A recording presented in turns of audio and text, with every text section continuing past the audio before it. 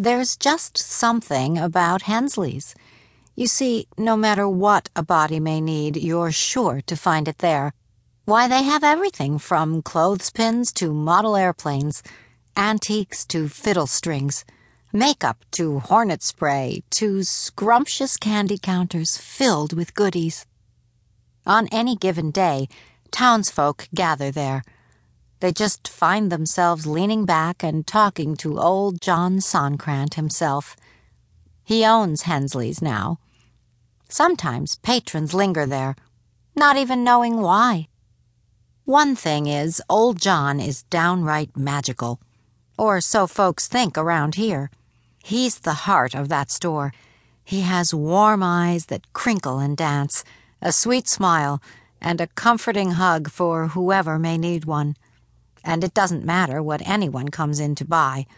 Old John always has it. Why, there was the time Therma Mosswood came in, all in a dither.